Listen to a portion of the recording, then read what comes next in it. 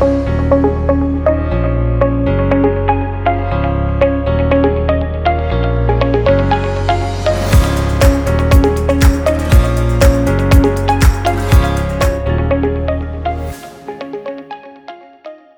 my friends. My name is Frances Hueso, and it's a joy to welcome you to the Cornerstone podcast produced by Global Grace Ministries. This is the 5th episode of the series studying about the end of times. Today's episode is entitled The Rapture. Last week we talked about the prophecy of Ezekiel 38 and 39, and we concluded that probably that is the only end of times prophecy that we are waiting for before the rapture of the church. Today we will continue discussing the words of Jesus regarding the end of times, and I also plan to give you a biblical description of the rapture of the church. Let us start reading in Luke chapter 17, and we are going to read starting on verse 26. Just as it was in the days of Noah, so also will be in the days of the Son of Man. People were eating, drinking, marrying, and being given in marriage up to the day Noah entered the ark. Then the flood came and destroyed them all. Here Jesus continues describing not the events that will happen before his coming, as we read in Matthew 24, but the conduct of the people, or how people will be acting before he comes. He tells them that people will act the same way people were acting before the flood. To understand that, or understand what he meant, let us go to 2 Timothy chapter 2, and we are going to read verses 1 through 5. But mark this, there will be terrible times in the last days. People will be lovers of themselves, lovers of money, boastful, proud, abusive, disobedient to their parents, ungrateful, unholy, without love, unforgiving, slanderous, without self-control, brutal, not lovers of good, treacherous, rash, conceited, lovers of pleasure rather than lovers of God, having a form of godliness but denying its power.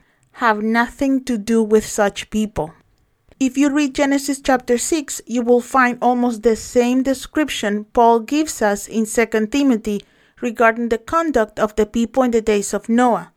Basically, violence and depravation rule earth in the days of Noah, and they do in our time too.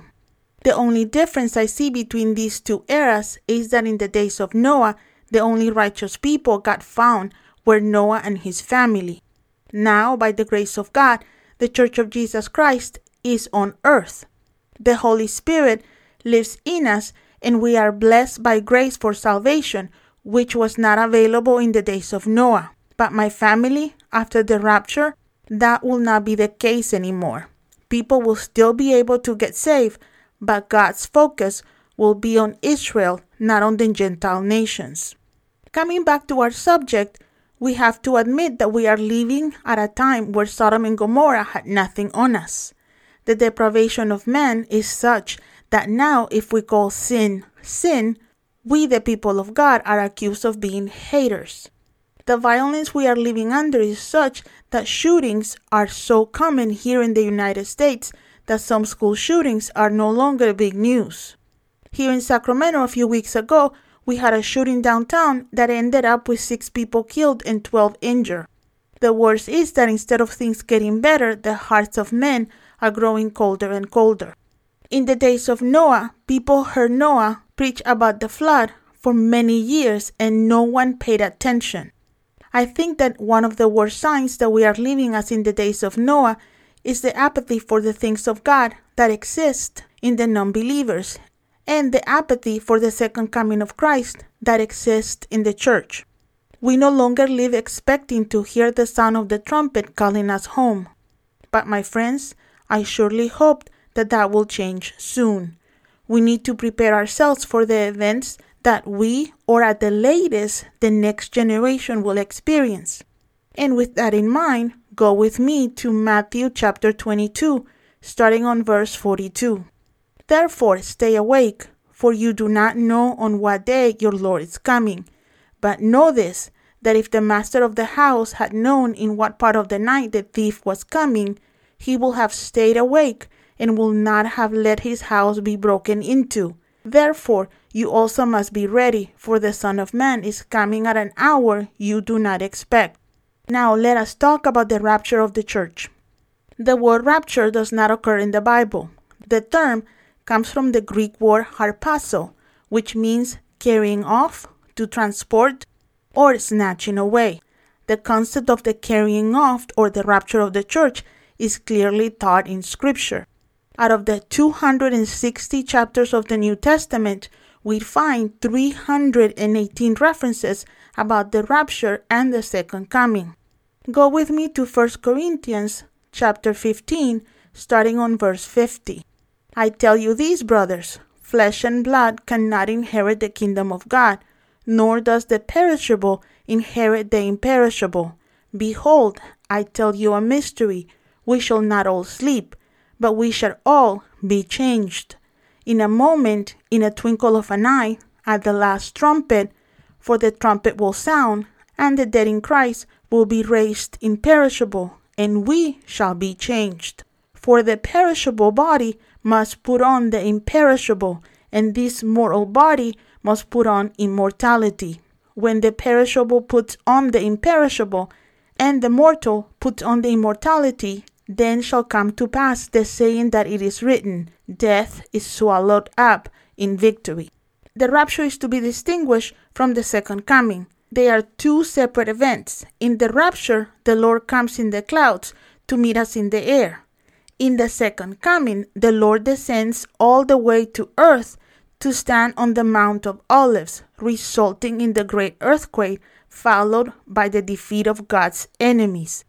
You can find this in Zechariah chapter 14, verses 3 and 4. Like I said last week, we do not know when the rapture will happen, which it is important to know because many confused people have tried to figure out the date of the rapture without any success. The Bible tells us that even Jesus told his disciples that no one knew the day he will come back for his church. Only the Father knew that. Without stepping too far from the Bible, I can stipulate that Jesus might know now when that day will happen, because he is no longer limited to a mortal nature. He is now omniscient, just like God the Father is, but no man will ever know for sure when the rapture will happen until it happens.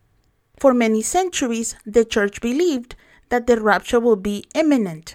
Basically, this doctrine told the church that the rapture could have happened at any time after Jesus' ascendance to heaven, which is not completely true, because the church needed to accomplish a few things before his coming. For example, the New Testament had to be written and compiled before his coming. Otherwise, we will have been without the foundational teachings the church needed to grow and be established. The gospel also had to be preached in every nation of the world, and many events needed to take place before Jesus could return. All this is in the past now. I think that the Battle of Ezekiel 38 happens before the rapture, but it could also happen right after it. So I honestly believe that Jesus could return soon. Now, what will happen in the rapture? 1 Corinthians 15 and 1 John 14 speak about the rapture, but I want to read with you 1 Thessalonians 4, starting on verse 15, which says, For this we declare to you by a word of the Lord, that we who are alive, who are left until the coming of the Lord, will not precede those who have fallen asleep. For the Lord himself will descend from heaven with a cry of command, with the voice of an archangel, and with the sound of the trumpet of God, and the dead in Christ will rise first. Then we who are alive, who are left, will be caught up together with them in the clouds to meet the Lord in the air, and so we will always be with the Lord. Therefore, encourage one another with these words. Using these scriptures as our foundation, we know that the following will happen during the rapture. Number 1, the snatching of the saints will be sudden. But like I said, I believe the rapture will happen just before the beginning of the tribulation. Number 2, the rapture will include the resurrection of the dead. One thing that I will want you to notice is that after Jesus' resurrection, we no longer see the word die in the Bible. The New Testament writers, when they talk about the people who died, refer to death as falling asleep. So those who have fallen asleep will resurrect during the rapture. Here, there are two schools of thoughts regarding this resurrection. There are people who think that the people who died in Christ just go to sleep and are waiting for the rapture to wake up. And there are also people who think that when we die, our souls and our spirits return to the Father and live with the Father from then on and will get their new bodies during the rapture. I am part of this group. I believe that at the moment of the rapture, those that have gone before us will obtain their incorruptible body, but our loved ones who went before us are with Christ, enjoying all that heaven has to offer at this moment. There are too many verses that support this school of thought to believe something different, but I leave it up to you to decide what you believe.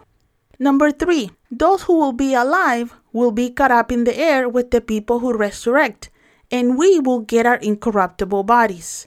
These bodies will be like Jesus' body was after his resurrection. His body probably did not have any blood, but was recognizable. And also his body could either appear and disappear or could go through walls, because Jesus appeared to his disciples who were under closed doors, and our bodies will be able to eat. Jesus ate with his disciples after his resurrection.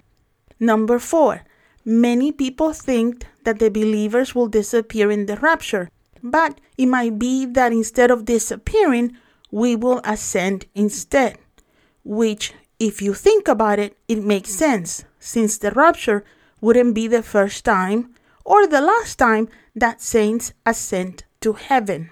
The Bible lists 4 different ascensions or raptures. Number 1, Elijah in 2 Kings chapter 2, verse 11. Number 2, Jesus in Acts chapter 1, verse 10 through 11. The Church of Jesus, which is the rapture we're talking about. And number 4, the 2 witnesses in Revelation 11:12. Both Jesus and Elijah were seen going up. They did not disappear. So we might do too. Number 5, the rapture will be the reunion of Jesus and his bride in the clouds. This means that the people who will be raptured will be the family of Christ only.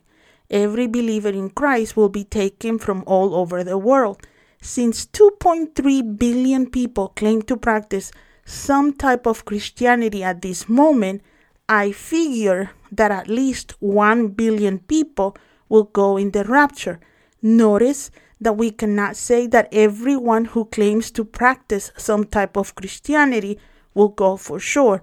Only those who are saved will go up. Number 6, the rapture marks the beginning of the tribulation, which will be the worst 7 years Earth has had since its creation. Now, as soon as the rapture happens, I believe that the tribulation will start here on Earth. Now, this means that the people who are left behind will have a very, very hard time. They will still be able to get saved, but like I said, it will be harder than it is right now. But in regards to us, can you imagine what a joyful day that will be? We get to see Jesus face to face. We get a new incorruptible body, and we get to see our loved ones who have gone before us. We get to walk on the streets of the New Jerusalem, and we get our heavenly homes. And if that wasn't enough, we also enjoy a feast called the Supper of the Lamb that would last 7 years. I do not know about you, but I cannot wait for that. Therefore, please do not worry when you see the signs of the end of times. For the children of God, those will be great times. Thank you so much for spending a few minutes with me today. If you enjoyed this podcast, please subscribe to it and help us promote it with your friends and family. Do not miss our next episode, because in the next episode we will be talking about the tribulation.